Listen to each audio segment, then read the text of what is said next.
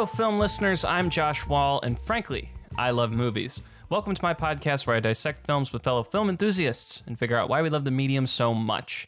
Today, I have another diary entry in my film watching journey. I'm going to take you through all of the movies that I watched from December 1st all the way through December 14th. Unfortunately, that means I will not have Avatar: The Way of Water on this list because this is coming out the earliest point that I can see the film, so it's going to have to wait until the next diary entry. But before we get into any of the films that I have seen, I'd like to just, as always, say if you like the show, please make sure to like, comment, subscribe, and leave a rating on your favorite podcasting platform of choice. You can also follow the show on social media, Frankly I Love Movies, on Instagram and Facebook, and you can follow me on Letterboxd at BigWalls21 for all recent movie reviews. Also, I wanted to clear something up. Last week on the show, I mentioned that the next standalone episode is going to be on The Social Network. Unfortunately, that episode has been pushed back. It's calling for me to do a lot more editing than I was originally anticipating, so I want to make sure that is in as good a shape as it possibly can be before I send it out to you guys. So I will have a different standalone episode up next week. It is going to be on Blood Simple with my friend and creative partner, Kevin Shaheen. It's going to be a really great conversation. Look forward to that. Tuesday, December 20th. But enough gab, let's get right into the diary entry. Starting off on December 2nd, I settled in for a rewatch, and I wanted something, again, that I had seen but hadn't seen in a very long time. I like going back and reevaluating movies, as I talked about here on the show a lot. So I went with Looper from 2012, written and directed by Rian Johnson. Stars Joseph Gordon-Levitt and Bruce Willis playing each other. Joseph Gordon-Levitt is playing someone in the not-too-distant future who is called a looper, is basically like a hitman to take out people who need to be killed in the future. They are sent back to the past, and he kills them for money. Until his future self, played by Bruce Willis, meets up with him and a chase ensues. I remember seeing this in theaters and really liking it. I remember being very affected by the violence of the film and how energetic everything was and how the drama felt good. And I hadn't seen it since I got it on Blu-ray back in 2012 or 2013 or whatever that was. And, with everyone seeing Glass Onion and, reevaluating all the Knives Out stuff with Rian Johnson, I figured this would be a good time to revisit because I definitely want to rewatch Knives Out before I'm able to see Glass Onion. So I figured, let's go with Looper. And I had fun with this. I still think it's pretty good. It's not as good as when I first saw it. I remember really loving it. But this was a good rewatch. The biggest thing that I could take away from it is that Rian Johnson's, energetic style of storytelling is very palpable, and it makes his stories, very fun. That's why there's such great journeys. He clearly is a very passionate storyteller and is someone who loves deconstructing what makes an interesting narrative and an engaging film. And he does it, in very technically savvy ways with also incredibly interesting characters. He's incredibly gifted. There's no doubt about that. With time travel, I think that I'm more likely and able to give myself over to the film and be like, okay, this is how this movie is explaining time travel, and this is how they're expecting you to perceive it as, because that's the reality of this world. So with any, film like that, there's going to be some inconsistencies, and there's going to be some, head scratching as to the mechanics of it all, because it's an incredibly difficult task to pull off a movie with, well utilized, science around time travel. So I never really go into, the movie expecting perfection on that front. But there's definitely some storytelling elements of the exposition being placed in strange moments. There's this really strange shot halfway through. There's this cool montage where they're taking Joseph Gordon-Levitt through the years, essentially catching him up with Bruce Willis's character. And it's an interesting montage, a fun sequence, and it's well told. But there's this shot of Bruce Willis with Joseph Gordon-Levitt's long hair, but it's kind of falling out in patches. Oh my God, he looks like such a goofball. It's so funny, and it's supposed to be this transition moment between the two characters or the two actors in the same character, and it's just so fucking funny.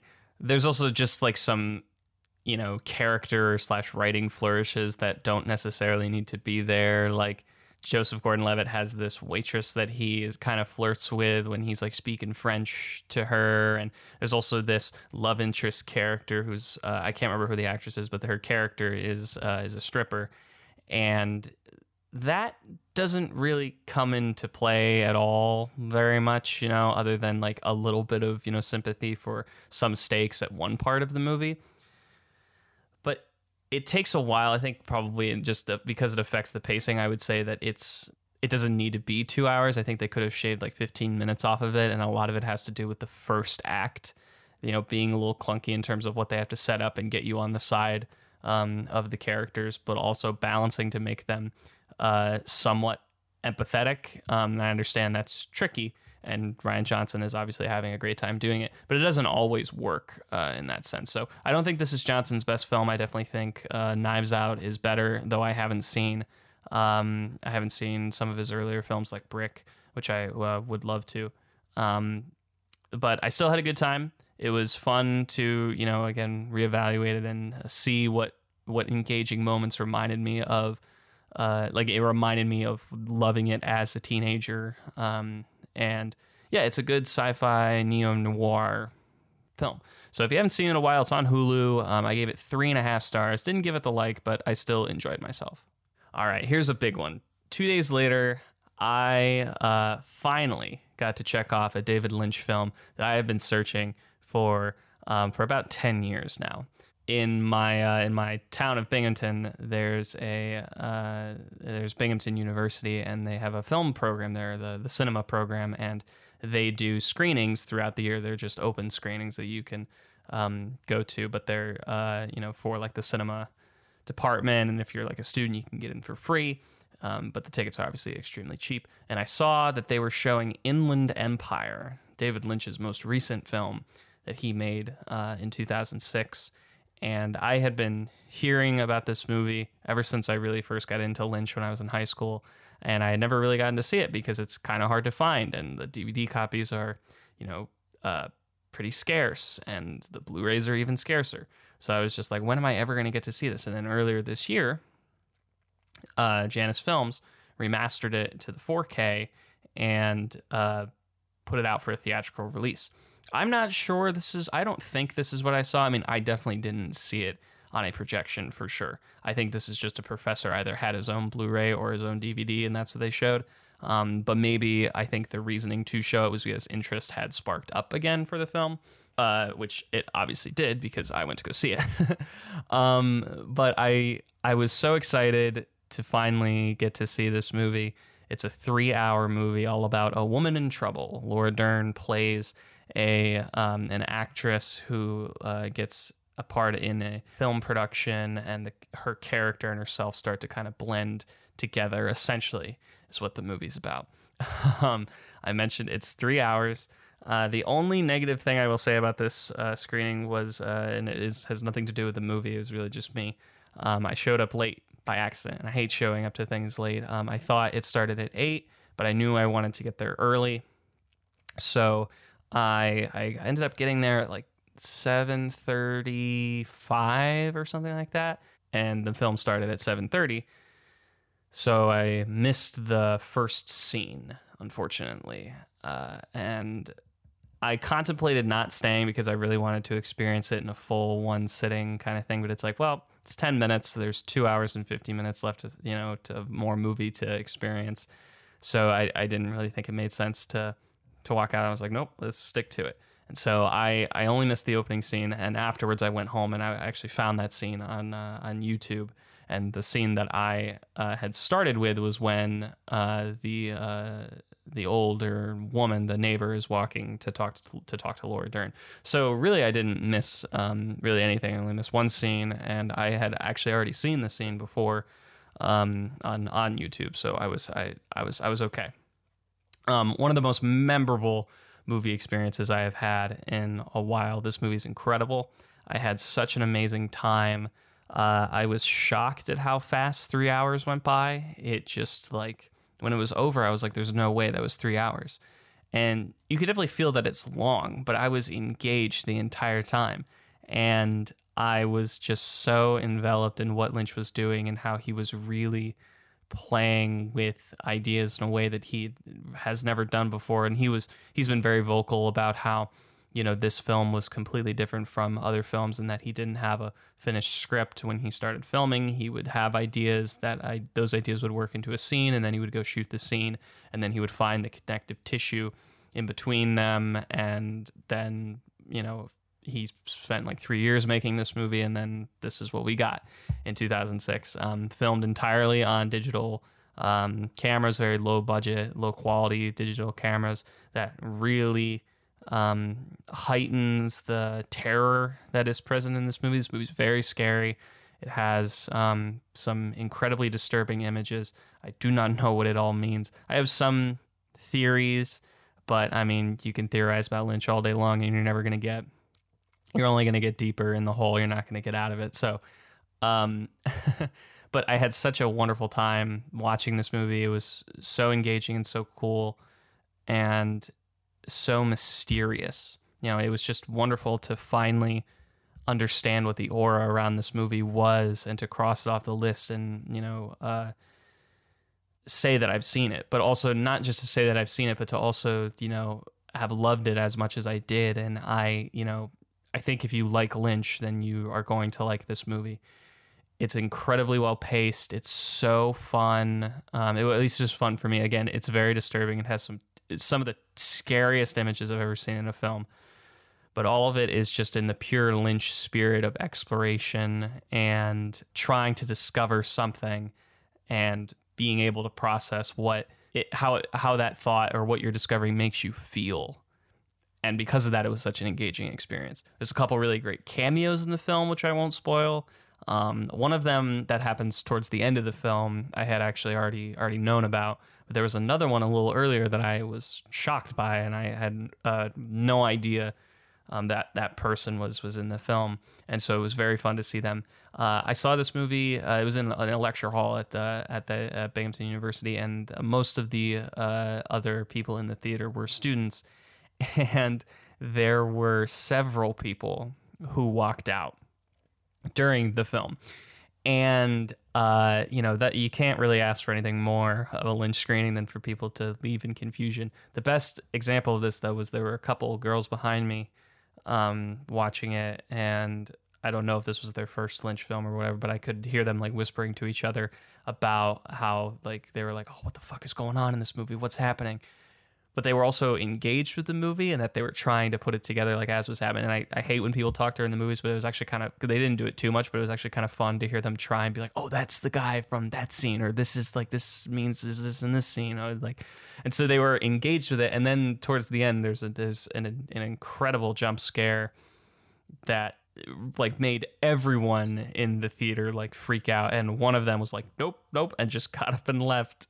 And then her friend was like, wait, no, come on, stay. And she didn't come back, and her friend stayed. And at that point there was only like 10 minutes left in the movie, so like, if this was their first time seeing it, they wouldn't have known that. But still, I just had such a wonderful time.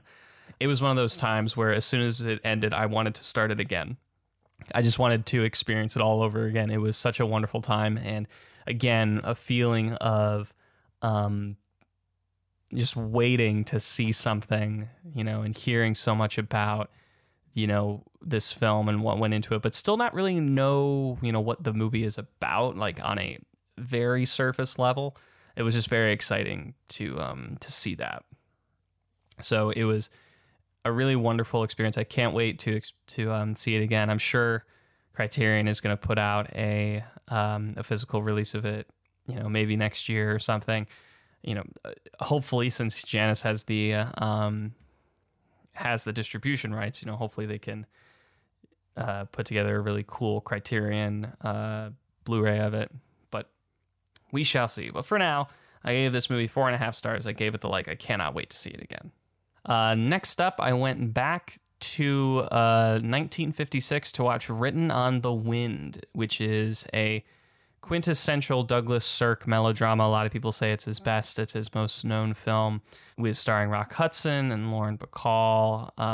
And it's a wonderful Southern Gothic drama about these four characters, one of whom is Rock Hudson, who is best friends with Robert Stack, who plays Kyle Hadley, who is kind of the heir to this rich Texas like oil tycoon family. And Robert Stack's character falls in love with Lauren Bacall, but Rock Hudson also falls for her. And then Robert Stack's sister, who is played by Dorothy Malone, gets caught up in this as well. And it's, pure energetic dialogue, tons of emotions. Again, another, amazing script that Sirk is working off of. And it's just wonderful. Sirk does not disappoint in my view. I think that while I still like All That Heaven Allows more, this movie is very clearly more devastating than All That Heaven Allows is. All That Heaven Allows, all of the pain and devastation is a bit more under the surface. This, though, it's like out there in that it's the script is so punishing to the characters, and what everyone goes through feels so honest, but it also feels so like they go through a lot. Like it's just so painful. And the entire cast so good. Dorothy Malone, I mean, she won an Oscar for this movie, and it's absolutely deserved. She's such a charismatic performer, and I love Rock Hudson so much. Lauren Bacall is also fantastic, and obviously Robert Stack. They just all work so well together. You really believe each of their individual relationships. And I mean, again, when you boil it down to it, this movie is about like a love triangle or a love square in this sense with these four characters. And, that's not everyone's cup of tea for sure. I mean, it's melodrama is very much based in dialogue and heightened emotion, and that cannot be for everybody. And I'll be honest, like the first 10, 15 minutes of this movie, I wasn't really sure how I was going to feel about it. I was like, okay, where are we going with this? I'm not getting the same feeling of immediate attraction as All That Heaven Allows did. But as it went on and the drama started to intensify and more information came to light about the characters, I was just locked in. I really loved this movie.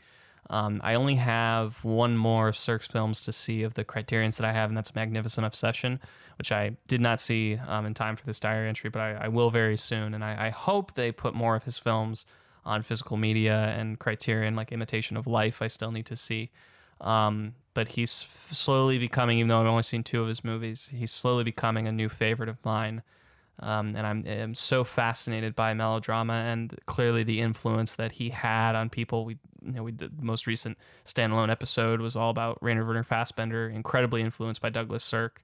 And it's just been really great to kind of go through and see what that guy was interested in, that guy being Sirk, and the influence that he left in a very dry period in Hollywood. A lot of people note that the 50s are one of the worst decades ever for films.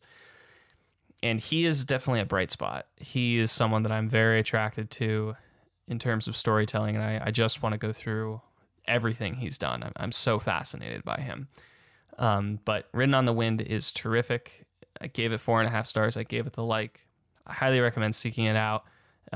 If you want to get into Sirk, again, this is probably his most known film, probably the one he had that had the most influence on people. Catherine Bigelow has spoken about how much this movie inspired her in some of her earlier films. You can see direct homages to it, and it was just really great to watch it. And it's also beautiful. Oh my god, the Technicolor is so wonderful. This is a much cooler movie than All That Heaven Allows. All That Heaven Allows is very autumnal and really working in warm colors like oranges and yellows and greens, even though they then get into the wintertime. But most of this is cooler. It's very blue. It's very homey in a way, but also, very sad.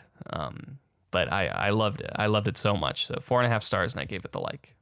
I actually did an interesting double feature on this day, which I've been doing a lot more recently. I don't think there's any similarities between these two films at all, but I wanted something a bit more fun, Again, another rewatch, and this is a movie that I've been thinking about for a little bit, and I haven't seen it since maybe high school or college. I can't remember, but I decided to rewatch the original, the OG 1993 Jurassic Park, directed by Steven Spielberg. I don't need to tell you what this movie is about. It's Jurassic Park. It's cemented in pop culture history as one of the most iconic, one of the greatest movies of all time. And after this rewatch, that is not going to change. That's obviously an incredibly valid title that this movie has. It's amazing. It is a 5-star movie. It's an absolute like. It's one of the greats. It's one of Spielberg's crowning achievements. It was never one, though, for me that I attached to early on. Like, I first saw this when they re-released it in theaters in 3D in like 2013, I think.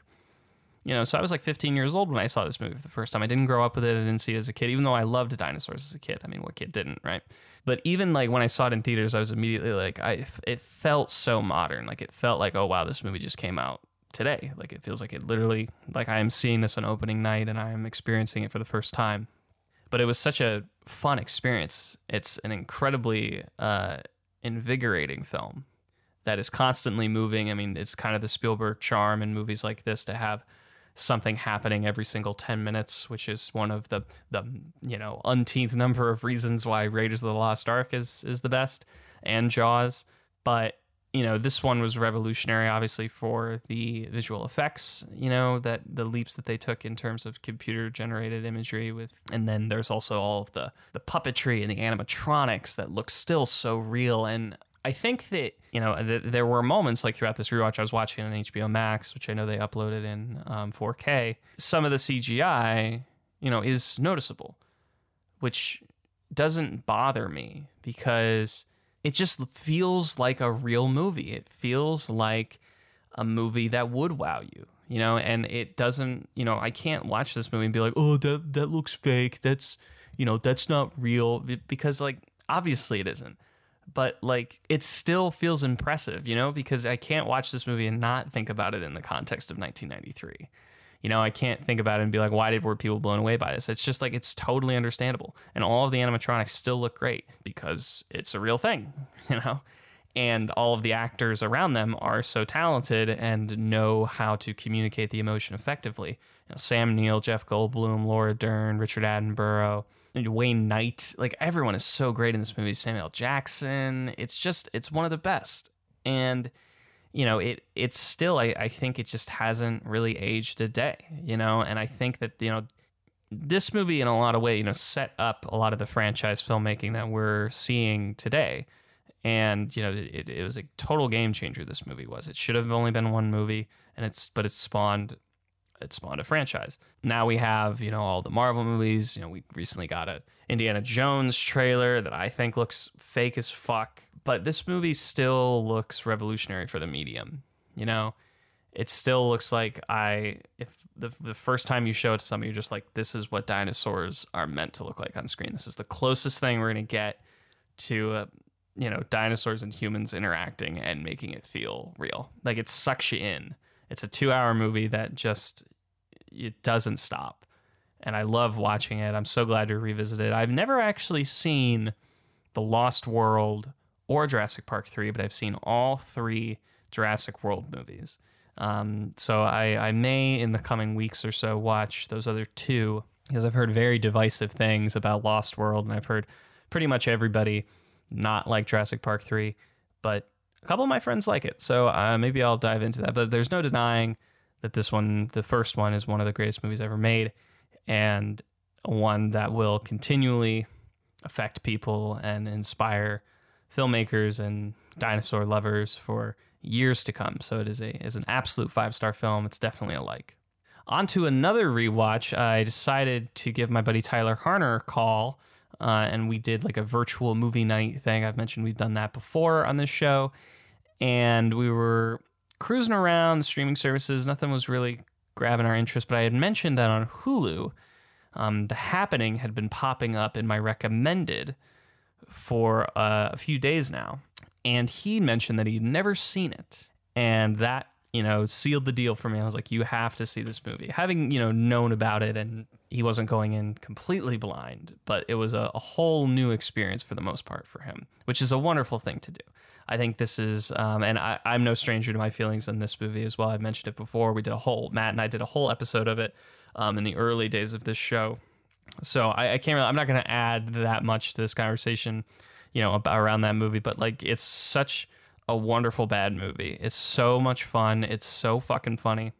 I really think the thing about it that makes it so iconic in terms of how it, like, so bad that it's good is because, like, this movie just fundamentally does not work. I mean, also, if you don't know, this movie is about basically the planet, like people are starting to kill themselves, and then Mark Wahlberg and Zooey Deschanel are running for their lives in a day. By the way, this whole movie takes place in a day, surprisingly, and so they just must struggle to survive to get out of this basically environmental disaster. And it's so stupid, and no matter how much M. Night can say, like, oh, this is supposed to be a B movie, you're supposed to hate it, you're supposed to laugh at it, I do not believe that, because everyone in this movie is taking everything so seriously, and it's trying to be effective, and it's trying to be, disturbing. It's a thriller, it's trying to get your nerves up, but like everything about this movie just doesn't work. It just doesn't click. Everyone is horrible. Every performance is so bad. The story makes no sense. There's so many just laughable moments, like Zooey Deschanel just keeps talking about the tiramisu that she had with Joey, which is voiced by M. Night Shyamalan. And, Mark Wahlberg just Marky Mark and all over this fucking movie. It's just, I can't, it's hard for me to articulate anything new about this movie, but I was just like in awe watching it about how the reason that it's so funny is that the movie is it's kind of broken. Like it doesn't work. It could have been an interesting idea, but pretty much every choice made just falls flat. And that's what makes it, one of the best bad movies out there, and one that is so fun to return to. It's been a few years since I've seen. I think it's been since our episode back in 2018 since I've seen this movie. So it was really great to return to it, and to show it to somebody who had never seen it in full, and he had a great time. We were, riffing on it the whole time. So much fun, so fucking funny, so bad, so stupid, iconic. All right, Guillermo del Toro's Pinocchio. This is, as the title would suggest, Guillermo del Toro. His adaptation is stop motion adaptation of the classic Disney tale. This is the second Pinocchio movie we're getting in 4 months or something like that. The Robert Zemeckis one with Tom Hanks came out a few months back. I did not see that. I had no interest in it. It looked terrible. But this one I was very interested in because I do love Del Toro, and I am a big fan of stop motion animation. The original Pinocchio is something that I did love as a kid. It's obviously, it gets a lot of points for being incredibly disturbing as for a children's movie. But I do remember having a good time watching it growing up. I don't remember it being one of my favorites, but I remember liking it. It's not up there with like Beauty and the Beast or Aladdin or The Jungle Book or Peter Pan or Hercules or anything as ones that really stand out as being favorites of mine growing up. But I do remember watching it quite a bit. And it's a good movie. So I was curious to see where they were going to take this one. And obviously, this one was kind of marketed as being a little bit darker. And so I was interested. I was interested to see where they were going, what they were going to do with this. And undeniably, the animation, the stop motion animation is beautiful. Like, it's really wonderful. I love the art of stop motion animation. I wish they did more movies, like that. Except for some of the parts with water. I think water's like really hard to get to nail down in stop motion. But like other than that, I thought the character design looked great. The cast was all really good. Minus Finn Wolfhard. He's in this movie. He's not very good. But I thought everyone else really gave a very emotionally connected performance. From Christoph Waltz to Cate Blanchett as a spider monkey, to Gregory Mann as Pinocchio, and Ewan McGregor as Jiminy Cricket, or Sebastian J. Cricket. Excuse me. And there's a lot of other various supporting performers that pop up for a few lines. Obviously, Ron Perlman is also in this as a Del Toro favorite, and Tom Kenny has a moment, Tim Blake Nelson, John Turturro. They all have their moments in the film. It's also co-directed by Mark Gustafson. I'm not familiar with his other work, but I guess he works a lot in stop motion, so it's a good pairing with Del Toro, who loves putting childhood wonderment in terrible situations, and this movie takes place during Mussolini's Italy and the rise of fascism. And there's also this whole added element of Geppetto having a son before Pinocchio. So they take some strides with the story. And while I was very impressed with the animation, I thought the storytelling was interesting. I'm a little conflicted about it because I think there's this really great 10-minute prologue right at the start. I was really interested in that, and then the hour mark. This movie's 2 hours. The immediately at the hour mark where I was back to being interested, because I honestly felt like the first hour of this movie's kind of clunky and doesn't really know what it wants to be. I didn't realize that this was technically a musical, because there's like a couple very short musical numbers. Aside from, if you know the story of Pinocchio, when Pinocchio goes in with the traveling carnival, he's an act as being, the doll that comes to life, and he sings a couple songs. Aside from those, there are actually like musical numbers that other characters sing in the narrative, but only in the first act. And I was very confused by that choice because, one, I don't remember them marketing it as a musical. Maybe I'm wrong, but like I was not expecting that going into it. And the songs weren't super interesting, and it was just very strangely placed. And then they just kind of give up on it in the second half. So I thought that was a very strange choice. Maybe it also just took me as a viewer a bit longer to get used to Pinocchio, the character, because obviously, he's a bit annoying. So it took me a little bit to get used to him. But I didn't think there was a lot of confidence in the first half of the story. Like I was a little like, okay, this doesn't feel right. Like I felt like I should have been loving it more than I was, and I wasn't really attached to any of the characters. Like I said, I thought the voice performances all were good, but I wasn't really interested. And then in the second half, another montage starts of characters traveling and growing apart and passing through time. And that's where the confidence really kicked up in a lot of the Del Toro-isms of the war being, ramping up, and where those come into light, along with the, childhood innocence and the need for friendship and companionship, where I was a lot more interested in the second half. And again, they dropped the musical idea. The musical idea I just don't think really works, and they could have gotten this movie down to probably an hour 40 by taking those 3 or 4 songs that they sing in the first half out, along with a couple other things. And I think that just works completely in the film's favor. I don't really understand the musical angle, of why they wanted to do that, but I was locked in for the second half. All the traveling through Europe and fighting in the war. I was a bit more, they go into the kind of existential questions of Pinocchio also as a character, in terms of like the magic and the life that is, breathing through this character. I thought that was really interesting. Gets a lot of interactions with Tilda Swinton, which is always fun. And also the look, the design of the production and the animation is obviously all beautiful. So I was very much more locked into the second half of the movie than I was in the first half. And, I love Del Toro. You can really feel his presence throughout. I just wish this was better. I was expecting it to be better. I also thought that like Jiminy Cricket is presented as the narrator of this movie in the first half, and then he really doesn't do anything for the rest of the movie. They try and give him, an arc of some kind. It doesn't really feel earned or deserved to me, or it doesn't really fit, doesn't make sense, because the movie is admittedly trying to do a lot. And that character kind of suffers by the wayside and doesn't really do anything. And I'm not a Pinocchio purist. Doesn't have to be just the character following Pinocchio around, being the conscience. But I'd like him to do something. There's a part at the end where he tries to prove that he's done something, and it doesn't really feel earned because I almost forgot that he was a part of this movie. And I love Ewan McGregor. You can't sell the guy short.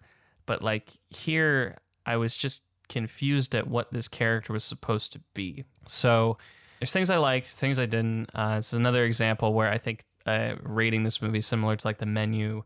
I think this is closer to a 3.25, but a 3 kind of felt a little harsh because I did enjoy myself for a fair amount of it. I won't lie. It's just that there's that first half, really the first, after the prologue, there's 50 minutes where I just wasn't fully on board with what the movie was doing.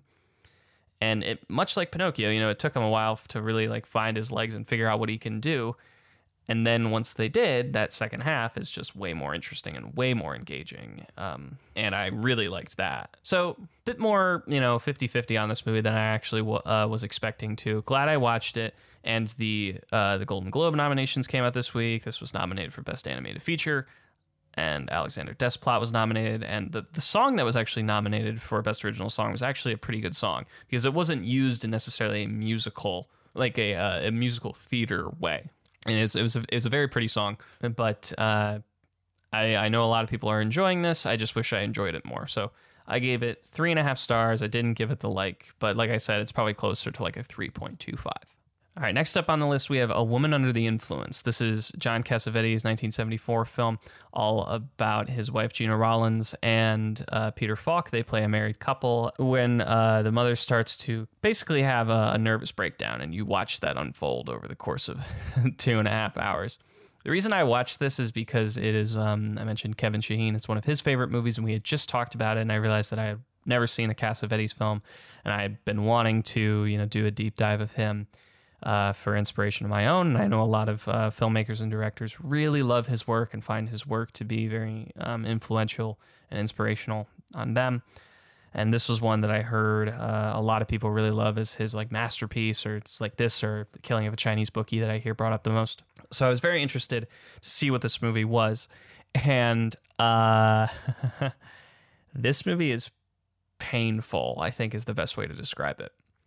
And I didn't watch it under the best conditions. I watched the first half during a pretty bad mental health day. It wasn't the best day for me, and I didn't know that this movie is as chaotic and uncomfortable as it is.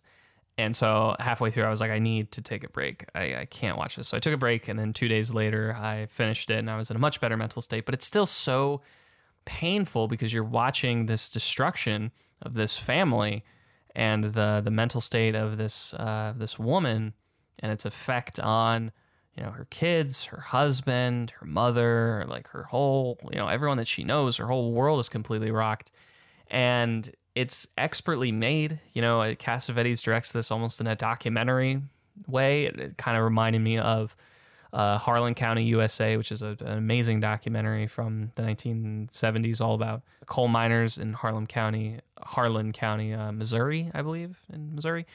And Cassavetes has said he wanted to focus more on smaller gestures and individual character moments, and there's a lot of that in this movie. I mean, the performances are all off the charts. I mean, Gina Rollins is one of the best performances probably that I've ever seen. Legitimately, it's no wonder she got the Oscar nomination. She's so raw and so, I hate to say the word damaged, but you can see her state worsen as the movie goes on, and she goes through various stages of mental illness. And, this was originally written to be a play, and it highlights a lot of, bipolarisms. And Cassavetes said, I can't put my wife through this for 8 nights a week. I'm just going to have it as a film. And I think that works to its favor because it does feel like a stage play in a lot of ways. And I enjoy movies like that. It's just, having mental health issues of my own and having family members go through stuff like this, it's hard to sit through. And it's because it's so punishing. And so while I was watching it, I wasn't really sure how I was going to rate it because it's such an uncomfortable and really painful experience. but like it's expertly made. But I wouldn't be surprised if I never watched this movie again, or at least for a very long time, because I was just so, upset and drained by what happens in this movie. But I mean, there's no denying that it's an expertly made film, and it's often considered to be one of the greatest American movies of the new Hollywood era, and very influential to a lot of filmmakers. So I'm not going to devalue those opinions. I was just like, I was so uncomfortable watching this movie, and it hurt to get through, but I'm glad I did. And so I settled on giving it 4 stars. I did not give it the like. I'd liken it to something like Martha, the Fassbender movie that I reviewed on here a few months ago, because it's so well made, but so hard to watch. So yeah, moving on. The last film that we're talking about in this diary entry is another Cassavetes movie, and that's Opening Night, his 1977 film all about an actress who witnesses the accidental death of a big fan of hers right outside the theater where she is opening up a play on Broadway. This was a movie that I was very excited to watch because I'm very interested in films that are set in the theater or are very play-like, and I knew I had to save this movie for when I did like a Cassavetes binge because I wanted to be able to give myself over to him fully and experience all of his work, and I definitely will be continuing watching some more of his films. And this one is much more my speed than Woman Under the Influence. And while this one is, I think, still a bit too long, it's 2 hours and 27 minutes, and it could definitely be shorter, I was so much more engaged with this. It has his signature Cassavetes, intrusive style, and it has a fantastic Gena Rowlands performance right at the center of it. But the psychological nature of this really builds and builds and builds throughout, and I didn't find it necessarily disturbing as I was more intrigued by it. And a lot of people have analyzed this movie as being about acting and the craft of performance, and especially, setting it in the theater. It's 100%, there and very obvious, but I was very interested in the relationships with everybody and how nothing is really solid. Like Gena Rowlands has seemingly relationships with everybody, platonic and romantic. And there's no stability in her life, though she is clearly a very lovable actress. She has so many fans and is very good in the scenes where she's being an actress. But it is also so interesting to see how this play comes together and going through all of the trials and tribulations of getting to opening night. It's very hard to make that work, and I've been trying to write a screenplay that is very similar in, about showing the craft of creating a theatrical production, and it's incredibly difficult to do that while also keeping the audience's attention. And I was just incredibly impressed by the way Cassavetes does it with such ease and really letting scenes blossom, and the way that the performances build and build and build, and adding the psychological element. It's just interesting how he made this movie that basically flip-flops back and forth between a few specific locations, like an apartment, a restaurant, the theater, backstage, the dressing rooms, and still makes each scene feel fresh. It's not a very repetitive movie, even though it could definitely, be a little bit shorter. I was never really bored by it. I just felt the length at points. And I was definitely not as emotionally broken at the end of this as I was at the end of Woman Under the Influence. I felt that this movie was, while also, again, dealing with a lot of empathetic or sympathetic psychological torment that Gena Rowlands' character goes through, I found the portrayal of it so much more fascinating because it felt fantastical in a way, because it was dealing with acting, but also the female position in this world. But it's also so visual, there's a lot of things within the scenery and the set and the design that you can really chew on. And there's also some really great visual flares, there's this great scene towards the beginning where the poster image of the angel kind of fades in over this opaque visual of the audience, and there's some just really great moments of melodrama, and it's incredibly effective. I really loved this movie, and I will absolutely return to it. And so far, it's my favorite of the 2 Cassavetes movies I've watched. I'm very excited to watch more of his movies. I'll probably watch Killing of a Chinese Bookie next. I know that and Faces and Seconds, I believe, are all on the Criterion Channel. But I really want to watch like Husbands, and I'm very curious about him as an artist. So I'm very excited to go through the rest of his catalog. So opening night, I gave 4.5 stars, and I gave it the like. That's it for the diary entry. Technically, there's one more film. I rewatched Blood Simple, but I don't want to add too much to that because the episode on that movie will be coming out this coming Tuesday. Me and Kevin Shaheen had a really great conversation about it. I can't wait for you guys to hear it. As always, if you like the show, please make sure to like, comment, subscribe on your favorite podcasting platform of choice. You can also follow the show on social media. Frankly, I Love Movies on Instagram and Facebook. And you can follow me on Letterboxd at BigWalls21 for all recent movie reviews. One more time, on this coming Tuesday, I'll have an episode up all about Blood Simple with Kevin Shaheen. And then after that, I will have one more diary entry covering all of the movies that I watched for the rest of December. And then I'm going to take a few weeks off from getting content out to you guys because January is going to be one hell of a month. So I'm going to take a few weeks off, and then I will, I think the first thing I'll have back is a January diary entry, and then we'll start the new series. And tune into the Blood Simple episode because I will be announcing there what the next series will be.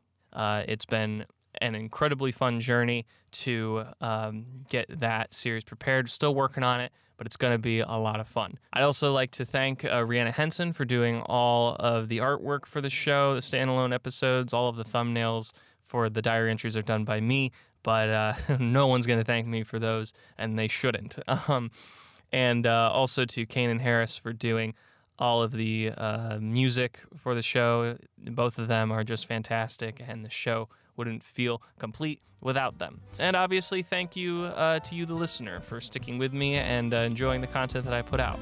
Until next time, I'm Josh Wall, and frankly, I love movies.